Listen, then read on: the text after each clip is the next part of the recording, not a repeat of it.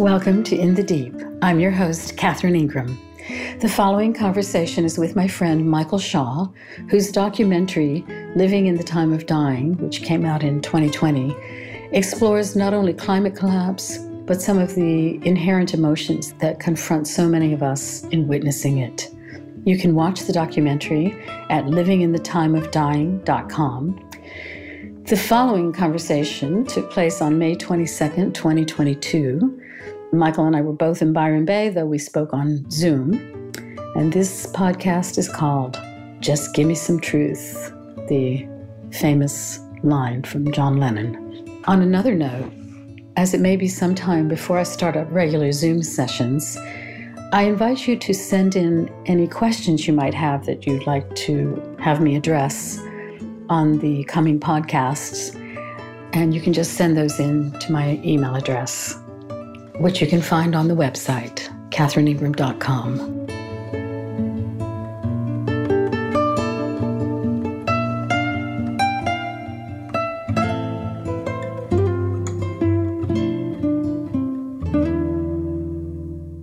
Hello, Michael. Hi, Catherine. Oh, so happy we get to have this conversation. Exactly. And I know you had some thoughts around the idea of acceptance. You had listened to the Jenkinson conversation that I had done a year ago, and it triggered some ideas that you and I have shared just on our own. But let's unpack some of those. I mean, acceptance is a great topic, and I know you and I have talked a lot about acceptance, but when we're talking civilizational collapse, environmental collapse, acceptance is a much bigger deal. And one of the things that we've spoken about previously is this notion. I think what's happening in a lot of climate circles right now is this idea that there's the four stages of grief and then the fifth stage of acceptance. And when you're done with anger, sadness, denial, and bargaining, you'll come into the holy land of acceptance where all the spiritual yogis hang out. And and I feel I have cycles of grief and cycles of anger and cycles of acceptance and cycles of pain. I have cycles of everything. Yes. But when a cycle of sadness or grief is in, it's strong when it's in. Everywhere I look, it's like I feel it. Yeah. And I just feel that I have to give myself permission to have that and not feel like a failed yogi, to be in that place. And I feel sure you'd probably feel the same on that. I'd like to sort of hear what your thoughts are on that. Definitely. I feel the exact same. I would also add in foreboding, because I think that I'd say that is a state that is more steady for me, even when I'm in acceptance. There's also a sense of foreboding that I have to accept as part of this picture. So, I mean, I think another way to understand acceptance, of course, is that you accept the grief and you accept that you're going to be rolling around in all of those stages and a few others maybe that haven't been named. And you're just having to say yes to it because that's the hand we got dealt here. Yeah. But I wonder, I mean, I'm always trying to track our privileged state and our privileged lives against how things have been historically, where people could die easily, including children, like people just died all around you all the time. And if a plague came along, then a whole lot of everybody you knew died in one fell swoop. And so they must have been living with tremendous foreboding and tremendous unease about the precariousness of life,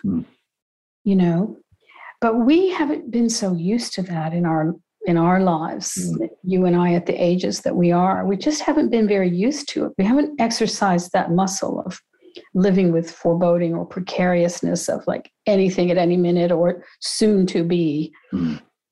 And I sometimes feel like I have entered the community of those who have gone before and many people who actually live that way now on earth. And I have sort of exited the community of the super privileged who don't seem to have a care in the world about any of this. There's a few things in what you said there, but I am amazed in the conversations that I get into sometimes, and I don't get into them that often because I usually know to avoid them and save it for the people that I totally trust who can meet me here. But people will say things like, yes, I get it. It's all falling down. And then carry on like they haven't said anything and their life doesn't reflect that understanding anywhere. And the next thing they'll be talking about is their 20-year plan and how this house is going to be passed on to their children and their children's children. So there's a fair bit of denial dressed up as acceptance in that. And to your point around we live in a privileged way, not everybody is living this way. Obviously, there's, great swathes of the earth that are living hand to mouth now. Yes. But in terms of the privileged white society that we live in, I think we've become utterly comfort addicted. And because death has become more of an unfortunate accident or something to do with old age, but that happens in old people's homes over there. Do you know what I mean? And it's a tragedy if someone somehow dies outside of an old person's home because something bad has happened.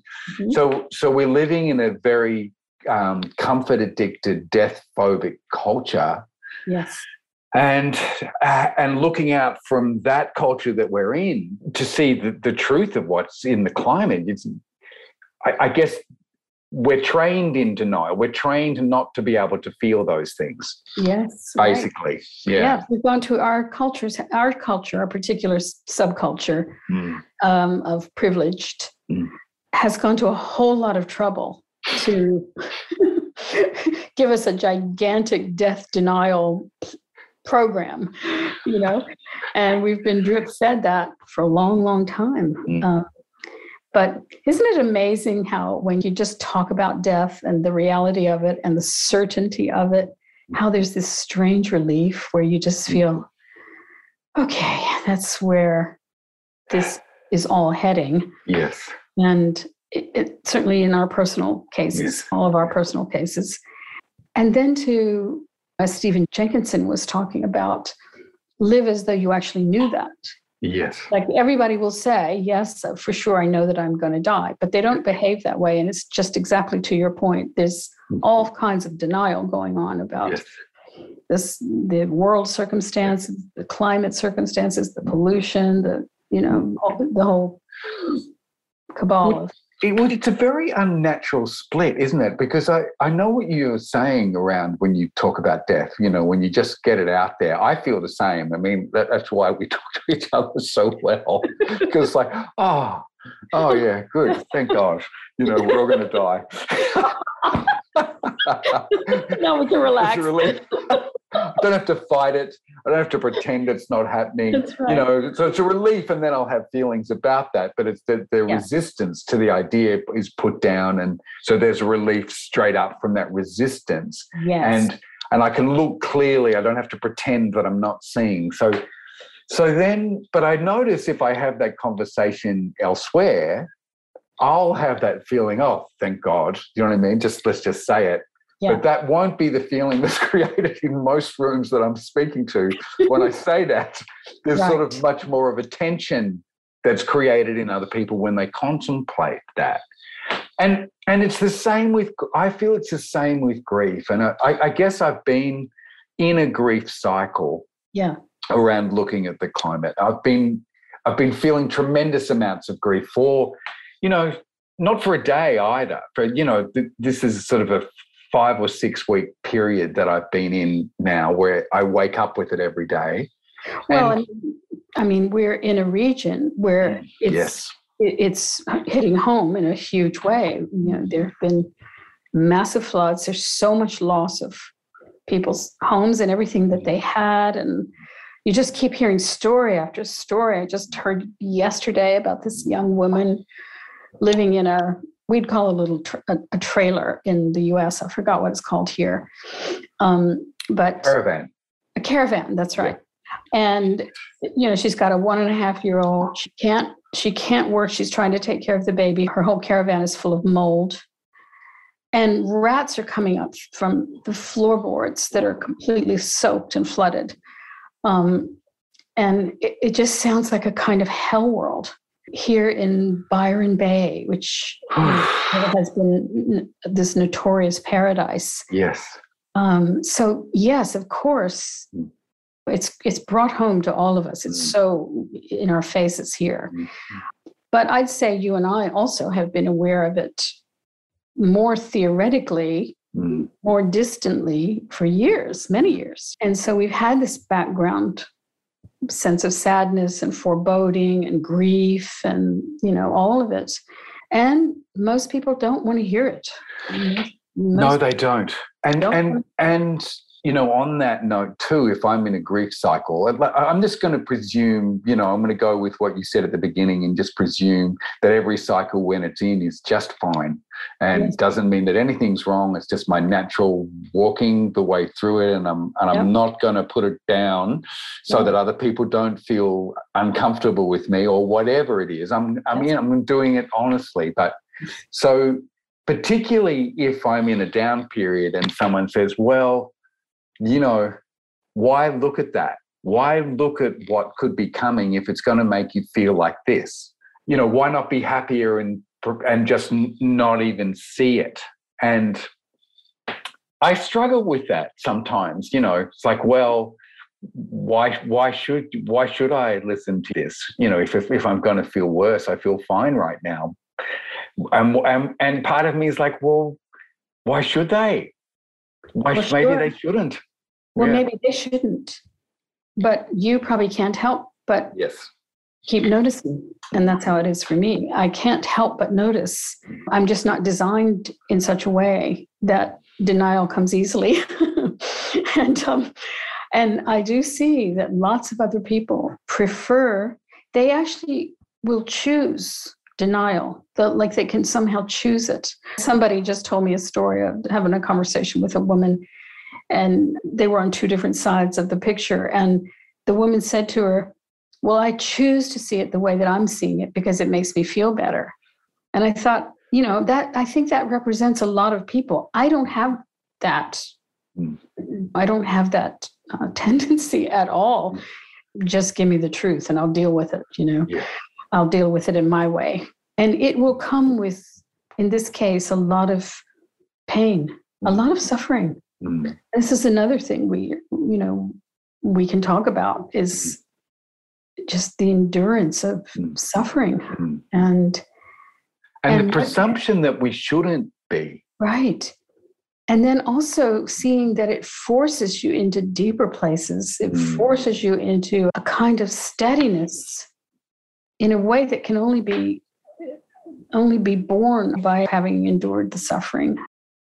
A real type of steadiness, not all the time, certainly. You know, I have times when I don't feel steady at all, but because I've had so much loss and also this sense of foreboding about what I can see happening, I would just go completely mad if I didn't have kind of a witnessing of all of this and a kind of quiet through it, you know, that I return to and that I keep, in a sense, surrendering to, not in resignation, but in acceptance of what is. But, you know, it comes with, it's hard. Yeah, you know? It is. I think there's something that feels worthy of unpacking in this, because the idea that seeing the truth would make you feel better it doesn't make it actually doesn't make sense in this context. Yes. But it does land you in the process of deepening the way that grief can deepen you, the way that even anger can deepen you around this. Yeah, so we get deepened in the truth, but it doesn't necessarily feel good for the journey. Right. And we spoke, a few days ago around this notion of when you're with someone who's in genuine acceptance, in a phase of genuine acceptance, I want to say that, you can feel them hollowed out. Yeah. You can feel yourself in the presence of someone spacious and hollow. Yeah. Where someone is just saying they're in acceptance, it's a very two-dimensional thing. Yeah, that's right. It has a transmission of its own, and it speaks to the place in yourself that can easily be hollowed out in those moments, and realize, you know what? Why fight all of this? Why spend our few minutes here embattled when, it's a tough time. It might be the toughest time. It might be the end of days. And that's, there's pretty much nothing's going to trump that. But, it's not upon us at the moment exactly. I mean, it's feels like it's getting nearer, but who knows, and this journey for me has really forced a kind of quite radical razor's edge that if I start slipping into the list of the horrors, and I know a lot of them, if I start going down the list and telling my story about each one of those, any one of those can lead to annihilation. And I can start spooking myself pretty thoroughly. I know where that leads. I know that where that will lead, my nervous system and my mental state and my ability to even make a clear decision for the day, it leads to depression.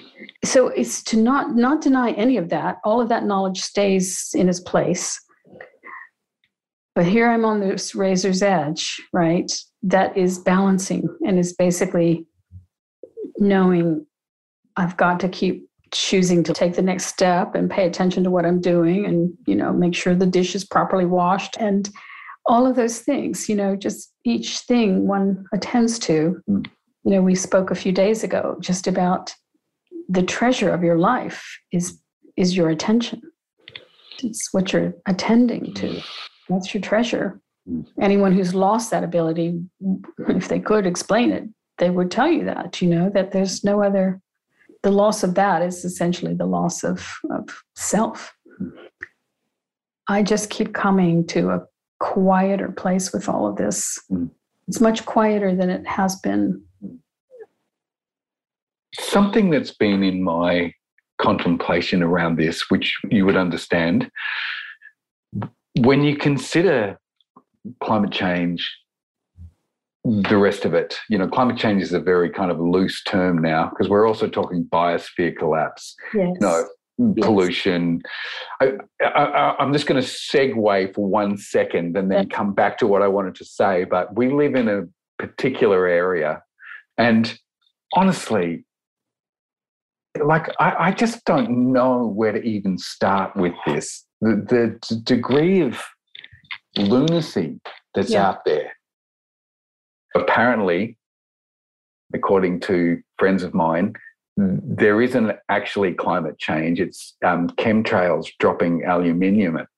And these chemtrails are organised by the Illuminati, some sort of, super wealthy families that are creating climate change. Yeah. So I think I wanted to say, if we just talk about climate change, people have all sorts of ideas about where atmospheric change comes from. Yes. But we have to include the biosphere, and we have to include pollution, and we have to include the burning peat fields and methane. We have to include that in the whole picture, or climate change could be argued with. Well, and this actually segues into a subject I think we should talk about, which is the various forms of bypass or actually facing what's happening, one of which is these crazy conspiracy theories, Because I think a lot of people who subscribe to those kinds of, Illuminati stories, it's their desperate way of having some sense of control. Yes. Like we know the secret. Yes. We know the secret plan that is going on by the Illuminati. And if we can stop them, we can save the world. Exactly. That's all we have to do. We don't have to solve this more huge problem. We just have to stop the few people causing it. And so this bypass program comes in lots of other forms, especially spiritual bypass, whereby, there are all these stories of how it just doesn't matter and it's all perfect, or it's some sort of karmic retribution, or it's leading to the golden light phase, that this is the dark night of the soul that's going to open up into the vast, fabulous light. These stories are also part of the various forms of bypass and denial that get you off the hook. I find it's a challenge for me to deal with spiritual bypass and these transcendent notions, because it seems particularly hypocritical to how I understand awakened awareness. That awakened awareness includes what you and I are talking about at the beginning of this. It includes grief and foreboding and sadness and anger and being a human being with passionate emotions. If that's your nature, some people's nature is not so passionate and they can still be very awake to what's happening. But nevertheless, that you're seeing it clearly and you're feeling it. And you're not able to tell some big story about why it's happening and how we're getting out of it. What I see is this is just evolution. This is just the evolutionary path. And we're exactly on time, exactly where we were headed all along. We're right on point. It's a mess, but this is where we were headed. Yes. And here we are. It actually does make me feel better, that thought, to feel that things are unfolding exactly as they should, despite the death and the suffering and the pain and not that it takes away the pain, but the sense of trust. If you say as they should, it has a slight connotation of it being a good way it's going. But just that they're going as they were meant to go by all the things that were laid down before. Like we were always headed this direction ever since we crawled out of the sea. It's just been this force all along of more and more complexity and more technology and more, and then more and more ability to take the resources. If you ran out of resources in one area, you went to another area until there were no more areas to rape and pillage. And now the complexity of the technology and the speed at which it's going, the exponential speed at which it's going, we can't really even fathom. I was listening to a podcast the other day, and the person whose podcast it was just talking about how fast the technology is going. And he was saying things like, in 1 million years, we'll probably be able to, et cetera. And I'm thinking, 1 million years, oh my God, Give me 10 and I'll be happy. Yeah, exactly. And also, even if his theory were right and we don't blow ourselves up in the meantime or all starve or something, none of us can imagine the potentials of the various forms of technology. And we just can't imagine them. Because all of the things that are happening, it's happening with emergent properties. One thing leads to the next, and that blossoms into, it splits exponentially and on and on and on. And you and I have seen that in our very lifetime, which is the lifetime of the most technological change in all of history. And it's only, as we can see, it's only gotten more and more rapid year by year. It's just each year we can't even believe the new changes of the technological complexity. And I see that has a lot of tremendous downsides. For all of the wonders that people think it has given us, the truth is I experienced life in previous times as much more calm and peaceful. And I don't mean just my own life, but I mean our world in general. And I traveled a lot when I was young. So it's not just an American take on it. I went to a lot of countries in my 20s and 30s, and I saw those places seemed happier and more peaceful and more easy and slower, all of those things.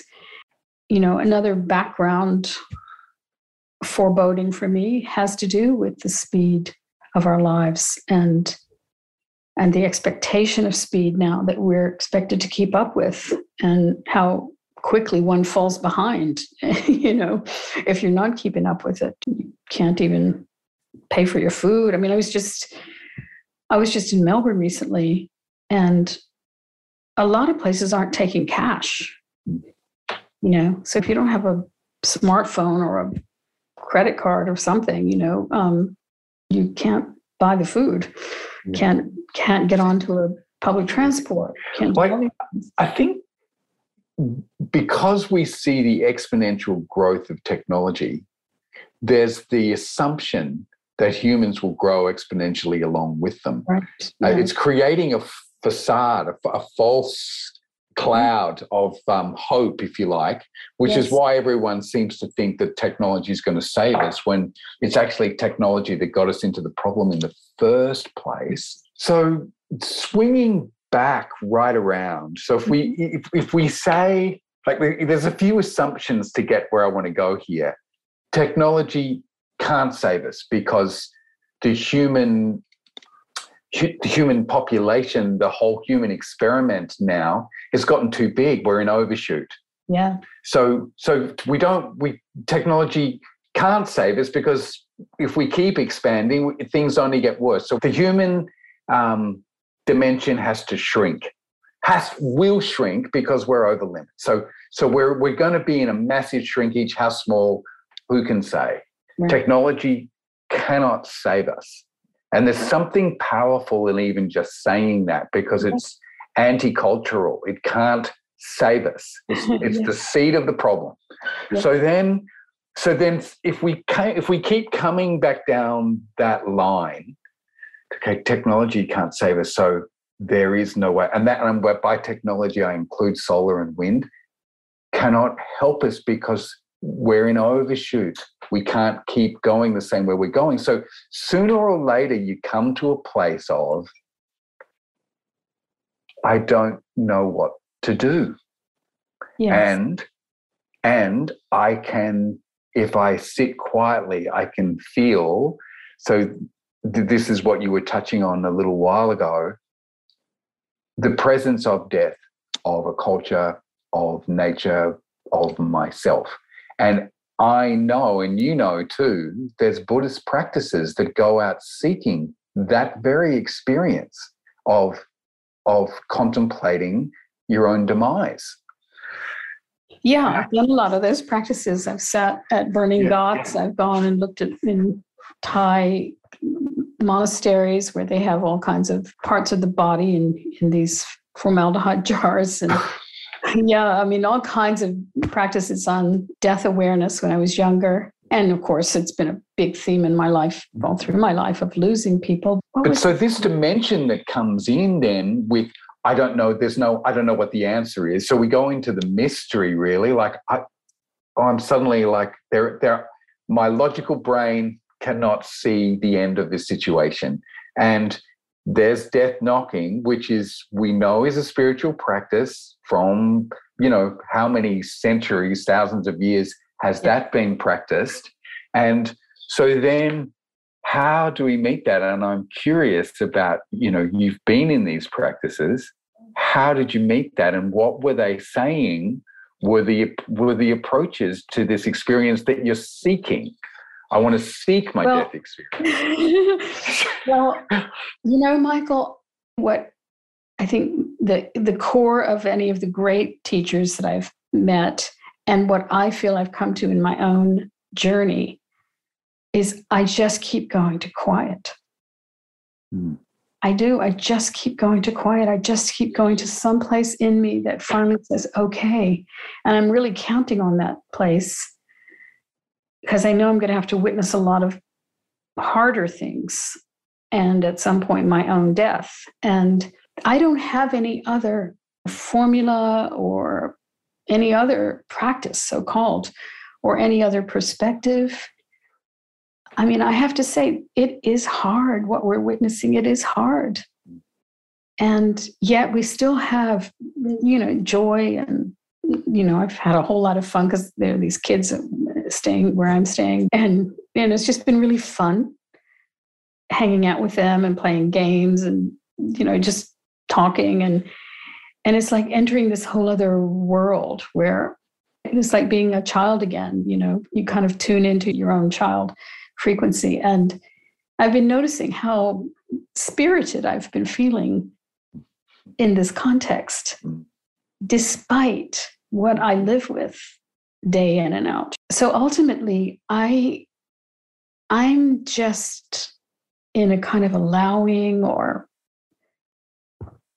I don't have a fight in me, and I don't have a whole lot of enthusiasm for, as you know, also for thinking I or really anybody is going to change much of the world. I think that this is a pretty big juggernaut that's running.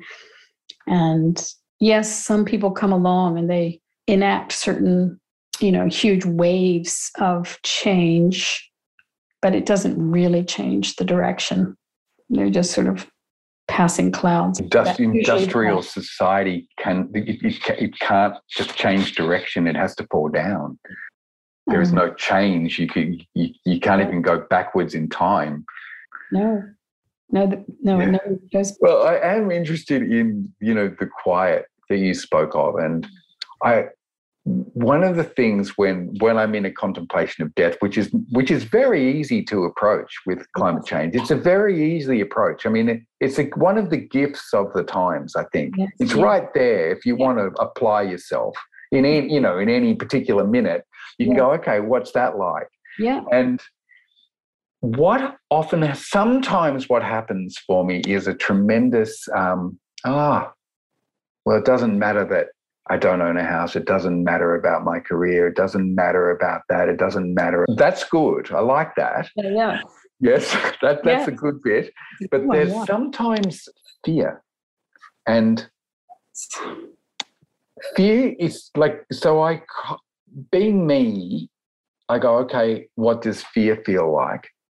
Yeah. And I might try and breathe into a little bit, but fear can often roll onto itself and expand, and being with fear doesn't always help in terms of meeting fear. It's not always helpful to kind of be present with fear because it kind of grows. Yes, absolutely. That is really true.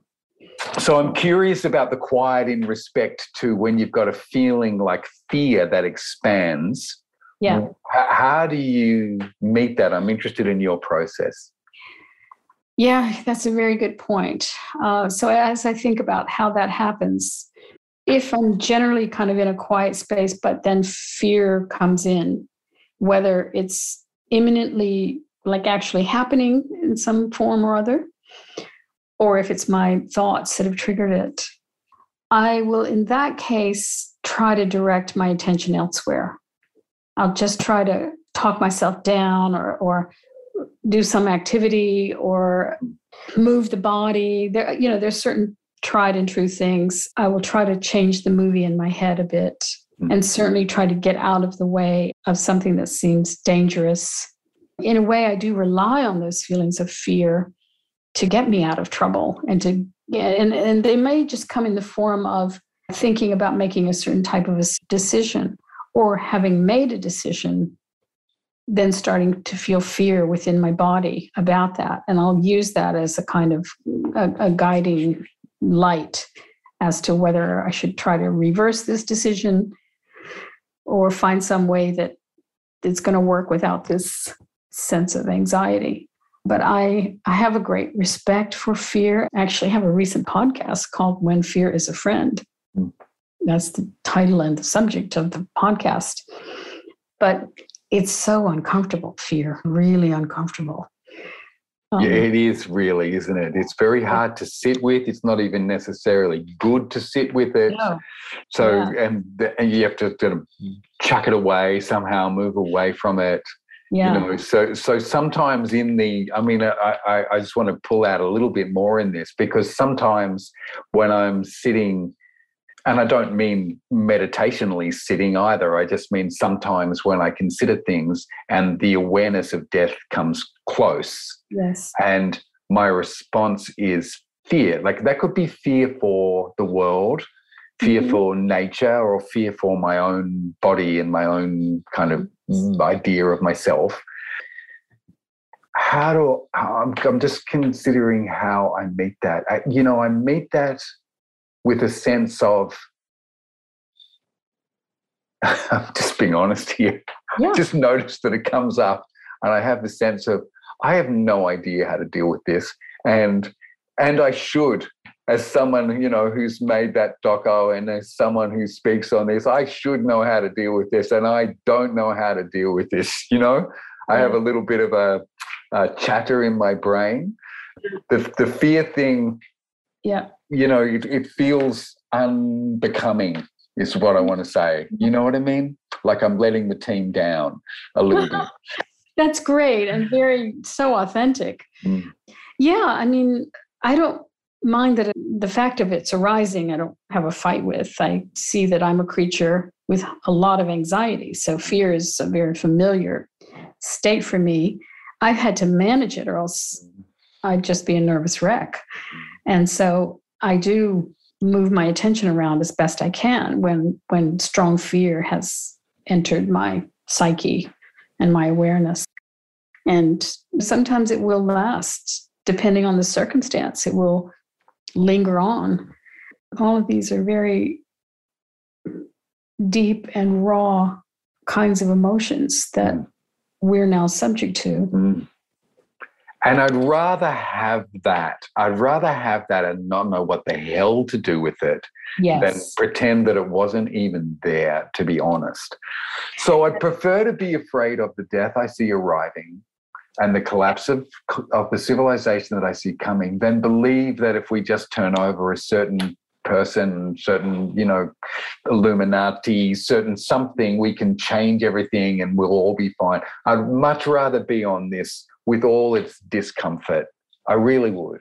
All I want is the truth. You and I have both put these works out into the world that basically out all of these kinds of emotions and the data. And I was motivated, I have a feeling you were too, to essentially just offer a hand to those who are feeling these kinds of things, to say, you're not alone in this. A lot of people are thinking and feeling on these matters, and probably more and more will with time. And we have walked this journey in it for this amount of time, and we've learned these few things about how to play it. And it has come down for me to a rather simple way of being with it. And it's still hard. Yeah. Yeah. That's the thing, isn't it? I mean, you have experience, you've had more years in the understanding than me. I came to the understanding through you, with you in conversations many times a week, would be in these conversations, and I was full of but what about solar? What about that? So it took a while for me to land. But in the landing was a tremendous explosion of creativity for me. That doco came out of that landing. That no way would I have done that. I didn't even have a kind of secret urge to make a documentary. That just came out of that landing place. So I remember sitting with you in Italy after the retreat in that cafe. Because we've been in silence for a week in that retreat, hadn't we? And it'd just been brewing and brewing, brewing and brewing. Yeah. And then I grabbed you after the retreat and we sat there and we were like, this will do this and do this and do this. Of course, it took so long to roll out. But it was, actually it was so lovely. And I wonder if you have this with the work that you do now too, but it was so lovely to be offering something from that space, from the recognition of, wow, this is really where we're going as a global culture here. And to be able to offer something beautiful into the space, in the same way that your essay was beautiful, it hard hitting and, honest, but also you just look at it as a piece of writing. It's beautiful. It takes someone somewhere. It's an opening thing, but the landing in the intensity of the experience had to happen first. Yes, exactly. And as you just said, you were immersed in silence, and out of that silence and out of that okayness that had enough energy now to have something move through you and give out and pour forth. I think that's all that's left to us now, that we can sit in our deepest places and see what comes out of that. But we are not, I think neither you or I, or maybe many people listening to this, are going to be offering false hope and projects of consolation that are just sort of busy work. For me, there's only one real sanctuary, and that's going to have to be an inside job for all of us. And, that inner sanctuary will not necessarily guarantee our safety. So there's two different things. Yes, and it doesn't even guarantee not having all these other emotions we've spoken about. Those are all, the only way we can have this sanctuary is if everything is welcome to just move through. Yeah, that's well put. That's well put. Including, I guess, meeting people's denial, which, can be so difficult. It just can be so difficult. Yeah. I mean, I was out at a dinner last night and, I announced the documentary and someone said, okay, so I said, it's about climate change. What am I going to say? Or how do you say what it's really about? So it's about climate change. And he goes, okay, what's the verdict? So there's sort of 6 people sitting around. Yeah, what is the verdict? Oh God, what did you say? What did I say? I said something like, it's a hell of a lot worse than you probably realize. Yeah. So that's from memory. I said something like that. Yeah. But it was a little ripple over the evening. I mean, just, to expand on this for a moment, the IPCC is an incredibly conservative scientific body, and they need to get government approval before they make these announcements. They sit and go backwards and forwards before they can make these announcements. There's some of the information in the IPCC report can be just sort of 10 years old before they're allowed to put it there. I know. And it has to be a unanimous agreement. And all of that, with all that being said, and they still come out and said Code Red for humanity, it's now or never. It's now or never from the IPCC means it's probably never. Yes, of course. I would say never. So, but then that's a statement from the most prestigious scientific meeting that the world currently has, even though I don't think it's particularly up to date. And exactly. News for a day. I know. I mean, there is also a thing, like, because we're so busy in this culture, so busy and everyone's scrambling to survive. And, I know that experience, especially right now. It's scary. Everyone's trying to, get either just put bread on the table or trying to get a little bit more, so we've got a bit more savings, or everyone's running pretty fast. Really to just live here without being on the street. I know. So then to drop in the little notion that none of this is going to last, you can see why a lot of people just go, I haven't I've got space for that. I'm going to work. And like I said the other day, especially people who have children, oh my God. It becomes unthinkable. I mean, truly unthinkable. I mean, it takes a whole nother level of concern and fear. And when, I just cannot imagine. And I can only give my utmost sort of empathy to people that are experiencing that. Absolutely.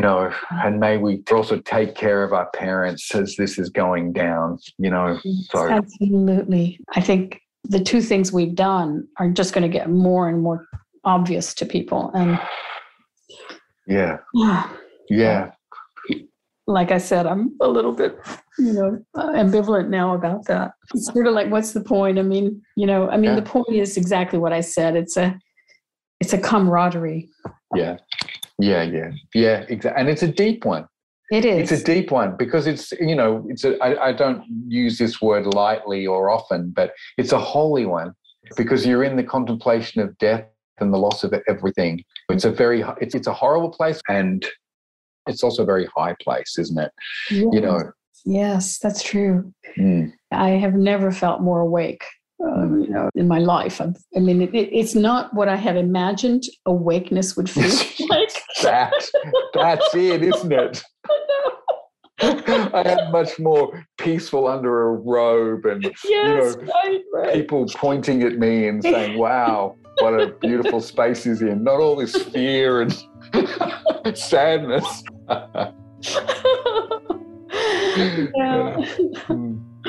But it's what we've got, and here we are, alive in it.